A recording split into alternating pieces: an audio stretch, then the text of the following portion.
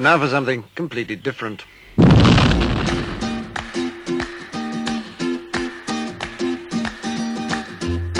A radio show about books. Didn't think it through at all. Inconceivable! Is it a kingdom? Is it a pen? Is it a radio? I don't know. Can I just make more funny noises? Thank you. Tarzan of the Apes, brought to you from out the pages of Edgar Rice Burroughs' immortal book. Oh, wow. In the beginning, the universe was created. This has made a lot of people very angry and been widely regarded as a bad move. And now for your host, Daniel Thompson, a completely underqualified buffoon who has no idea why he's here in the first place. And all were amazed and said, "This guy is really good. Do you do children's parties?" Hey everybody, welcome back to the show. I am your host, Daniel Thompson, and do I have news for you? I have been fired. Yep. It took them long enough, right? I mean, oh my gosh, this should have been a thing like 5 episodes ago. Oh well, just now getting around to it. But yes, the podcast, fired is a harsh word. Splitting ways is the word I'm going to use. Kingdom Pen and Kingdom Pen Radio are no longer affiliated with one another. No, that's terrible. That sounds businesslike. I'll have more details on this at the end of the episode. But all you should know is we are changing our name from Kingdom Radio to a new name. We will be calling ourselves Not Kingdom Pen Radio. It's got a great ring, don't you think? I like it. I dig it. Not really. We're going to have a new title. I'll let you know about that. Once again, all this information will be at the end, because right now, we don't have time for none of that, because we got Jake Buller in studio with us. Jake Buller. You may know him for his love of all things Pixar, and that is exactly what we are going to be talking about today. We are talking Pixar Studios. So sit back, enjoy the sudsy beverage of your choosing, because this is not Kingdom Pen Radio.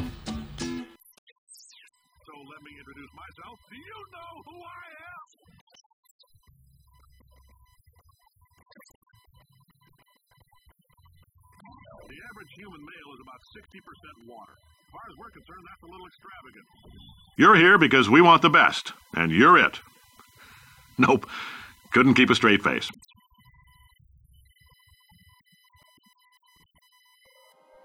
Hey everybody, Daniel here with you in the studio, and I have a special guest today. He has self-published 2 novels, well, 1 novel and an anthology. He is my special Ebola friend, Jake Buller. Hi. Had to get one Ebola joke in, man. Just one. I won't do any more, I promise. I'll try not to judge you too much. I promise that will be the last one. Thank you. So, but hey, today we are going to talk about Pixar, because if any of you have seen Jake on Facebook before now, you know that he is a huge Pixar fan. Mm-hmm. You're a fanboy. I'm going to tell you straight. Well, I prefer the term fangirl because it kind of gives saying fanboy is, I don't know, I just never really clicked with that term. It seems like if you're going to be flailing around and shrieking, that's more of a characteristic that is best expressed by a girl. That is true. So Jake is the biggest Pixar fangirl you'll ever see. That's what we'll go with. That'll go in the title of the episode. That's perfect. Excellent. So Inside Out was the big one this year, and Good Dinosaur coming right on up. And you loved in November. Yeah, and you loved Inside Out. Yes, I did. I loved Inside Out. It was so good. Yeah, it was probably their most complex film to date. It's gotta be, man. I'm not sure if it's their best yet. I'm still kind of processing that. Up was the previous holder of that title for me. What was your favorite before Inside Out? Up, which is another Pete Docter film. Oh, Up is good too. Yes. My favorite was Toy Story 3, because I just grew up with it, and then Toy Story 3 happened, and all the teenagers cried. All of them cried. There's the truth of it. Yeah, but in terms of story complexity, Inside Out has got to be. It's so deep. Now you and I, we both read the book, which I've plugged on the show before, Creativity Incorporated, which is the Pixar backstory. Yeah. Involving their brain trust and everything. Why do you think Pixar, knocks it out of the park every time? I think it's because they are constantly giving each other feedback. There's there's not just like one person writing a story, it's one person and a whole group of other people that are after the essence of the story that this person is trying to tell. It's where everybody is collaborating together, kind of just shaving off the parts of the story that don't belong, adding in the sections that they feel they need to be there. It's a collaborative effort, and I think that helps keep a lot of the... I mean, sometimes there are flaws in the story that you yourself can't see. Definitely. And that's definitely where the Pixar Brain Trust comes in.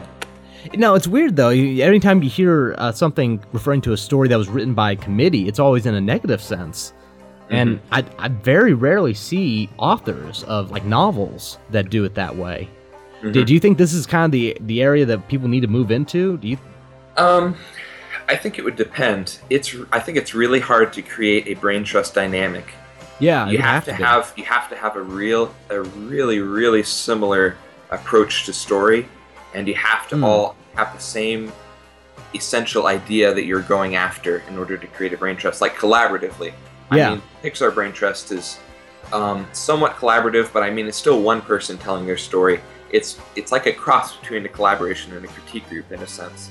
Yeah, and I was going to say, I do think storytelling in all mediums could use a lot more collaboration, brain trust type help, if that makes sense. Yeah, I was going to say it reminded me of the OEN, the summer workshop critique groups in a way. I mean, everyone's got their story. They're the ones writing it, but everyone else is giving feedback on it, and that's really interesting to me. It's how that could work. I think the really cool thing about the Brain Trust is it's not just like a bunch of amateurs coming together it's not. to give feedback. Sometimes the feedback is way off base. But the cool thing about the Pixar Brain Trust is it's a network of they are the pinnacle of storytelling in some ways. They are the very best storytellers in the animation genre, arguably of any storytelling genre, and they are all coming together to kind of refine this story, which I think is what makes Pixar films so powerful.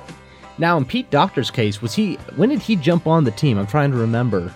I believe he was one of the original co-writers of Toy Story. Okay. When they got into storytelling originally, none of them were geniuses. I mean, they obviously had some genius in them, and their stories were really good, but I mean, they didn't have the experience or anything. Yeah, that blows my mind. I think the experience was really practical. I think the way they created Toy Story, the collaborative way they created Toy Story, was a big influence on how they made stories after that. I mean, it really set the tone, I think, the way in the original draft of Toy Story, Woody was a lot darker and grittier and pretty manipulative. He was a jerk. And the process of refining him back into what the original vision was and getting feedback but not always using feedback, I think the way they refined Toy Story provided like a template for how they created stories in the future. There's a statement that Pixar, I'm not sure if it was Ed, the head of the Pixar place, or if it was Pete Docter recently, but they said, if it works, we're never going to use it again. If it works, we're not going to use that method of storytelling again. We're not going to repeat our same successes. Not only are we not going to repeat our failures, we're not going to repeat our same successes. And I thought that was really interesting, kind of the explorer nature. That sounds like something he would say. Yeah. It was kind of inspiring to me, because I like doing different things with story. I don't like doing the same thing over and over. Yeah, and I think it's easy to tell in a story when you're going off of a formula rather than an original, creative, how do you call it? Like, just going off of creativity rather than formula. It's easy to fall back on those cliches. I mean, it's just stupid easy to do that. Yeah, I think that's the danger that Cars 2 fell into, is that the fundamental basis of Cars 2, which I view as Pixar's only real flop, the fundamental basis of Cars 2 was based off of a formula. Like, that can be there are several other stories that had the funny side character becomes the main character. Those didn't work out very well. They generally don't. Of course, there's like the idiot who's a detective Yeah. trope. That was, I think that originated maybe with the man with one red shoe. I forget who's the guy that plays him. That was Tom Hanks. Tom Hanks, yeah, that's right. It was Tom Hanks. So I think it was based off of a lot of cliches and a lot of tropes. And so even when John Lasseter took over to direct the film, the basis of the movie wasn't solid, and it ended up, from a creative perspective, it just wasn't good at all. Yeah, Cars 2 was pretty terrible, and I wanted it to be good, you know? Because, it's Larry the Cable Guy. He's coming in, he's going to be the comedic side character, but as the main character, and surely there's a way to make that work in a pre-existing universe. Surely it can work, but I've just never seen it done, except in the case of maybe the TV show Frasier. I've never seen it done right. So how much do you, in your writing, do you implement any of the Pixar ideas when you're going into story? I know you were telling me about your Chrome Heads. I'm not sure if that's was that the title? That's the title. It's a complicated mystery story for those of you who haven't heard of Chrome Heads yet. And do you use any of the Pixar ideas when going into this story? I don't use like a Pixar idea, so to speak. There are some of my stories that I'm working on developing that I'm using a more Pixarian method. But I do consciously try to simplify my stories as much as possible, even though Chrome Heads is like a time travel murder mystery science fantasy. It's really complicated. It is, but I worked complicated. my hardest. I worked my hardest to find the essence of the story, the simple core of the story that I built everything off of. And I think that that's a really important storytelling technique that Pixar utilizes. Even in all of their stories, you can distill everything down into one sentence. Like Toy Story, all three of the movies are a toy wants to be loved. Yeah. And so I think the art of distilling your story down into one essential idea is something that's really valuable for storytellers. Absolutely. Now, when last time I talked to you about Chrome Heads, you didn't quite have that yet. Do you have that now? Yeah, I've worked out what I want that to be. It's heavily tied to the character development and the theme, which I also really like. But I'm still ironing out the kinks, so don't ask me. Okay. Otherwise, I might just spew 10 minutes of, I think this happens. And, yeah. I was going to let you give your log line, but if you don't want to do that, that's chill. Yeah. So, being in the middle of story development can be a little bit messy. It is messy. It's a messy process, and Pixar admits that too. They're just like, every story when we first have it is terrible. Yeah. And that's a really honest way to look at things. Yes. Yep. Well, hey, we're going to take a quick break. We're going to have a little midsection here that takes place. Y'all that have been listening, you know about this. We will be right back in just a moment. Warning. Listening to this podcast may result in the contraction of Ebola. Bullard, Jake, is a known possible carrier of this deadly virus. We have unconfirmed reports that this illness can be spread through sound waves, and having listened this far, you have already contracted Ebola through your ears.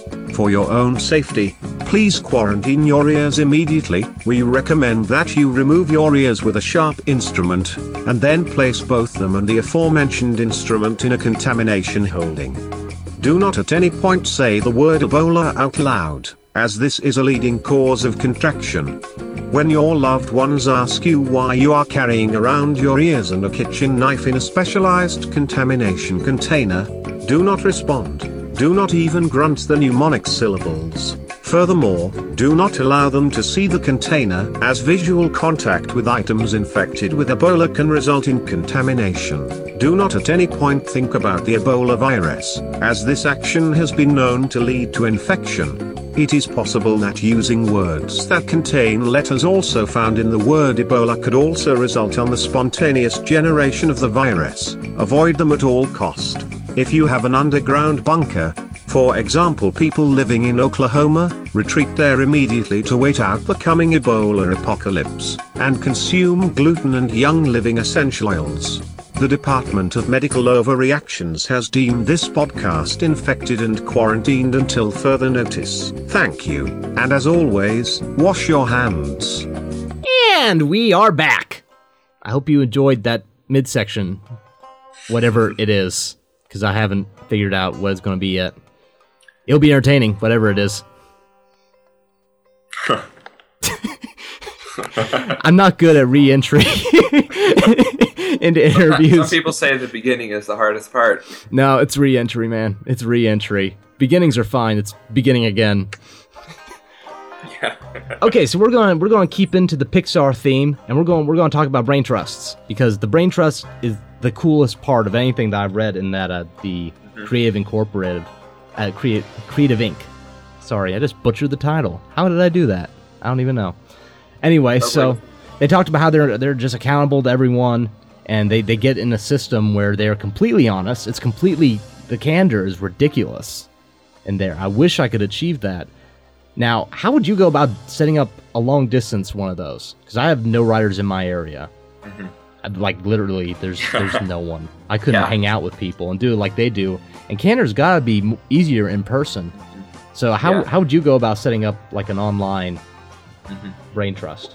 Well, I understand where you're coming from, because I was in Africa for 4 years, so I was kind of a long ways away from any writers of a like mind.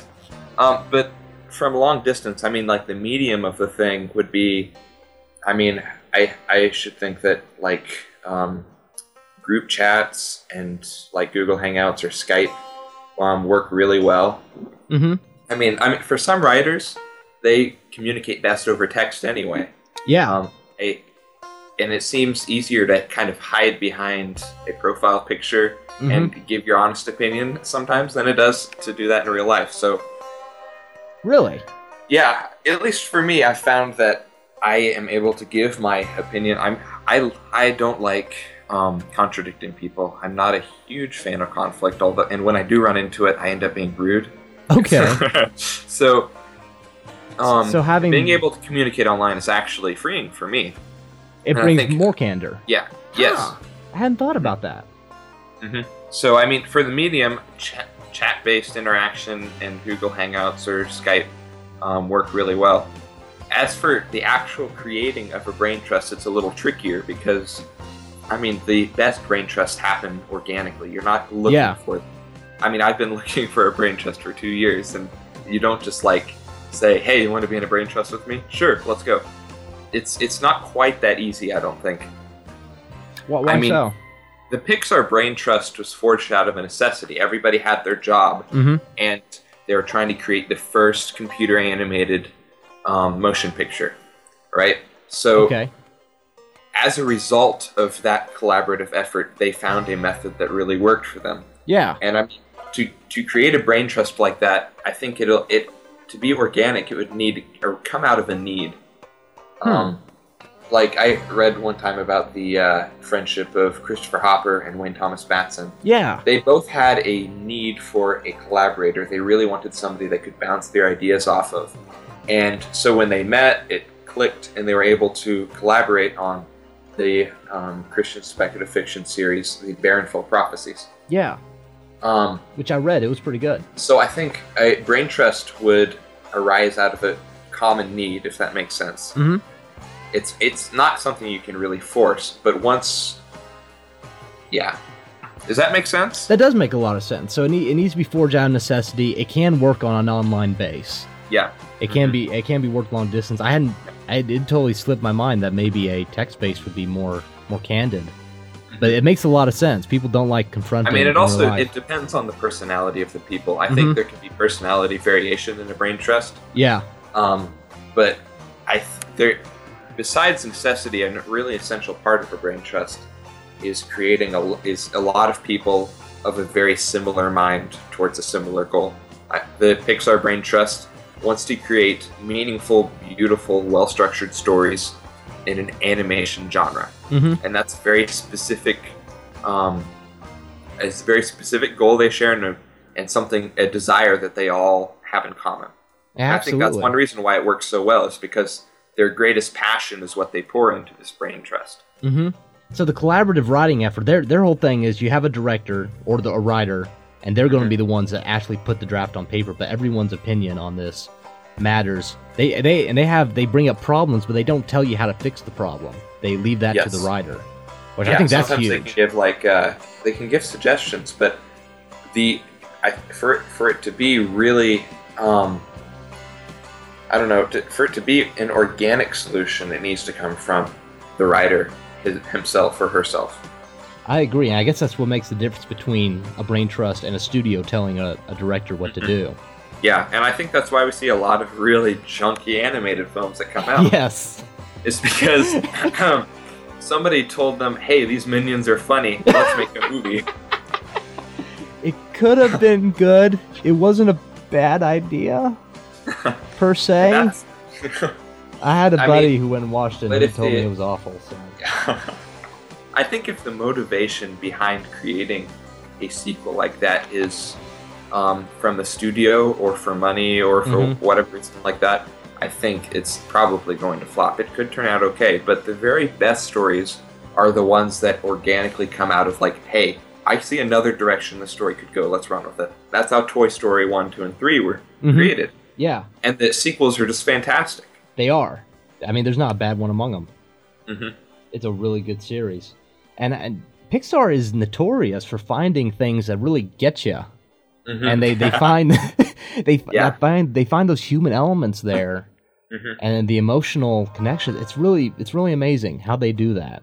Mm-hmm. I think it's because each person who's trying to tell the story is doing it out of a passion for that story. It's not just, okay, let's tell a story about a bunch of funny penguins. Yeah. It's something they have, like, I mean, the concept of Ratatouille, for instance, is a rat wants to cook. That's a really cool concept. And what Brad Bird does to create such an emotionally moving movie is that he digs into the very concept of cooking and how it affects us and how it affects our emotions, and that makes it really effective. Yeah, and Brad Bird, I mean, I felt a lot of the same connections in Ratatouille that I did in Tomorrowland, his later film.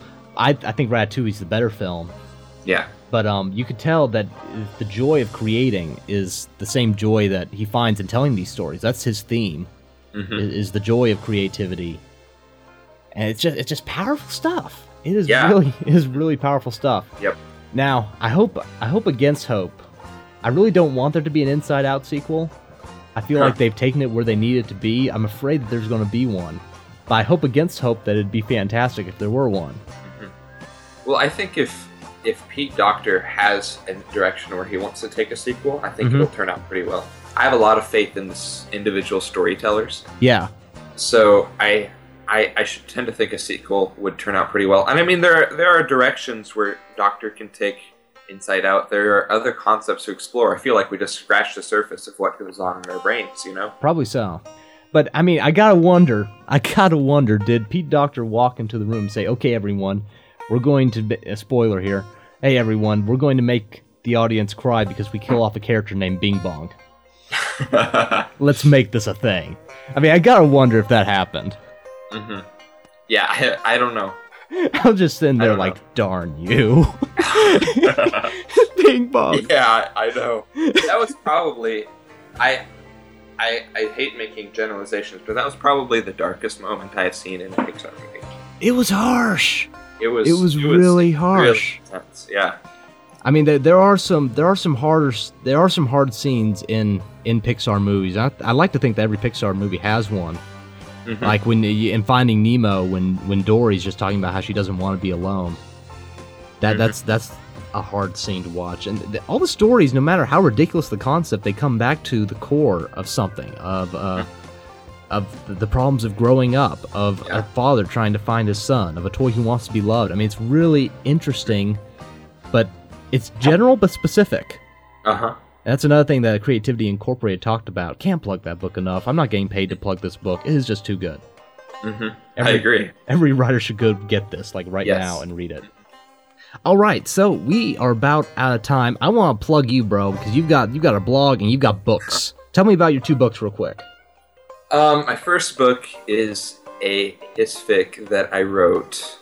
I think I finished the first draft in 2011. I'm not super proud of it, but I got it because of the concept. I got it to as good as it was going to get, and I decided to just let it go into the world. Yeah, if that makes sense. It's not a fantastic story, but it's a very honest portrait of who I was like 4 years ago, and how I wrote. So, well, with a log line like that, no one's gonna buy your book, man. That's a terrible pitch. well, I try not to like actively market. The book is called The War Horn. Okay. And I write under the pseudonym J. Tobias Fuller. Yeah. But I try not to actively market it once because it's just it's more history than anything else. Mm-hmm. It's a way of sharing my story with other people without saying, hey, this is my best work. Yeah, what's the time period of the story? The time period is about the 1100s in Great Britain. Nice. Okay, and then your anthology. In my anthology, which I will give a little bit more of a pitch about, is a series of short stories focusing on one main character who is a secret agent for the future. He works with the African Secret Police and goes around the world doing secret agency type things. Yeah. So in one story, he has to go to the ruins of what was once North America and find out where the signal is coming from that the government picked up. Because the place has been a wasteland for, I think it was like 50 years. So that's how the series kicks in, and then he goes from there. He's got several more adventures. I think there's 5 stories in all. Okay. And it's something I want to continue in the future because I really love the idea. It's like in a way, it's like it's a series of short stories that is similar to the approach of a TV show in a sense. It's kind of episodic. Mm-hmm. That's cool. Yeah, like a Sherlock Holmes set in the future, I think. So 2 years down the road, you'll give us some more. Is that what's... Hopefully. Well, that's really fun, man. That is really cool. Now, where can people follow you? I have 2 blogs. I'm going to be transferring my original blog sometime this year, hopefully, and that is the URL I made up like 4 years ago. It's teenagewritingrocks.blogspot.com. Classy. Yeah, I know, right? And my newer blog, which I use for a lot of my nonfiction stuff, is reflectingthemirror.blogspot.com. That sounds cool. And I do a lot of like nonfiction creative essays and stuff. I write a lot about Kansas because I love Kansas. You have a relationship with Kansas. I do. It is one of the deepest, most personal and passionate relationships I have. I believe it. I believe it. I drove through Kansas. I was like, this just feels like more of Oklahoma. Except more humid. You didn't drive through the right parts. Obviously not. Coming up from Oklahoma, I guess that's not the place to be. Okay, so people can follow you on your blogs. You're on Facebook. Yeah, I have a personal Facebook account that I use for a lot of that stuff. Eventually, I'm going to be creating a like author page. Okay, cool. But I have that's going to be kind of integrated to my new website that I'm hopefully going to get to work on soon. But if people want to friend you now, you can give them all sorts of box office geekery. Yes, I can. Which frankly is pretty awesome. I've stopped Googling things and started reading them, which I feel terrible about doing that because I feel the need to argue with you. I feel the need to have something to discuss. Bring it on, buddy. We'll make the thing. Okay, and you're going to give away. You're going to put up Stasis, which is your anthology. That's going to go up for free for about a week. You thinking? Yep, for about a week. All right. So that's up and actually, you know what? I think it'll be like 3 days. It'll be 3 days. Okay, Yeah. so as of the release of this podcast, it'll be up free for 3 days. Y'all can go and download that. You can follow Jake on his Facebook and at his blogs. Jake, thanks so much for being on the show. Absolutely. This was a lot of fun. We'll have to do this again sometime. Sounds like a plan to me. In the meantime, good luck to you, and don't catch Ebola. I thought you said that would be the last one. I lied. Catch you later, man.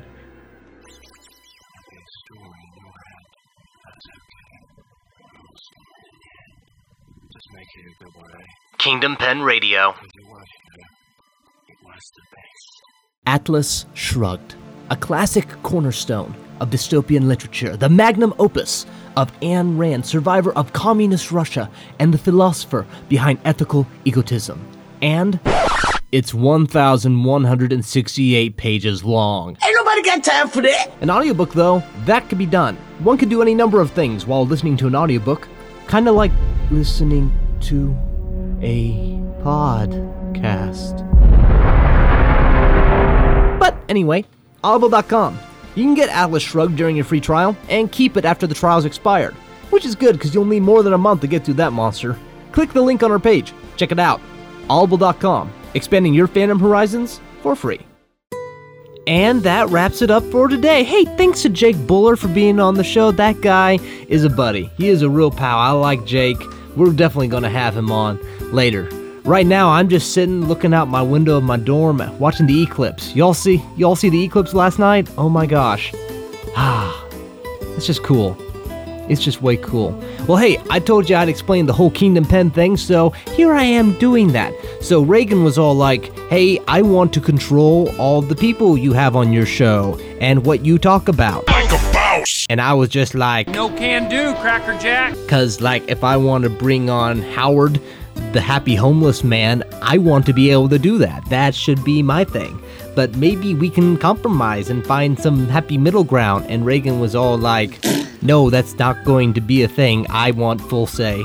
So sadly, we are splitting ways, but we're still on good terms. You gotta understand, you will still see episodes of this podcast posted to the Kingdom Pen website. We will still be there in a big way. Now, additionally, there will also be a new website. I am developing a website for myself, which will mostly just be podcast stuff, so technically watching it on Kingdom Pen listening on Kingdom Pen will probably still be the better option. But, all the episodes will be available on my website. Only some of them will be available on Kingdom Pen. So next week, I will have the new branding, the new name, the new logo, all the newness, but the show itself is staying the same. It is very much so the same show. We will still have a great guest lineup coming to you. The show itself is not changing any more than it would be if we were under the Kingdom Pen logo. Incidentally, next week's guest, his name is Howard. Not really. Next week, we got Steve Raza in the studio, and I tell you his name now because I'm not sure if all of you know about him.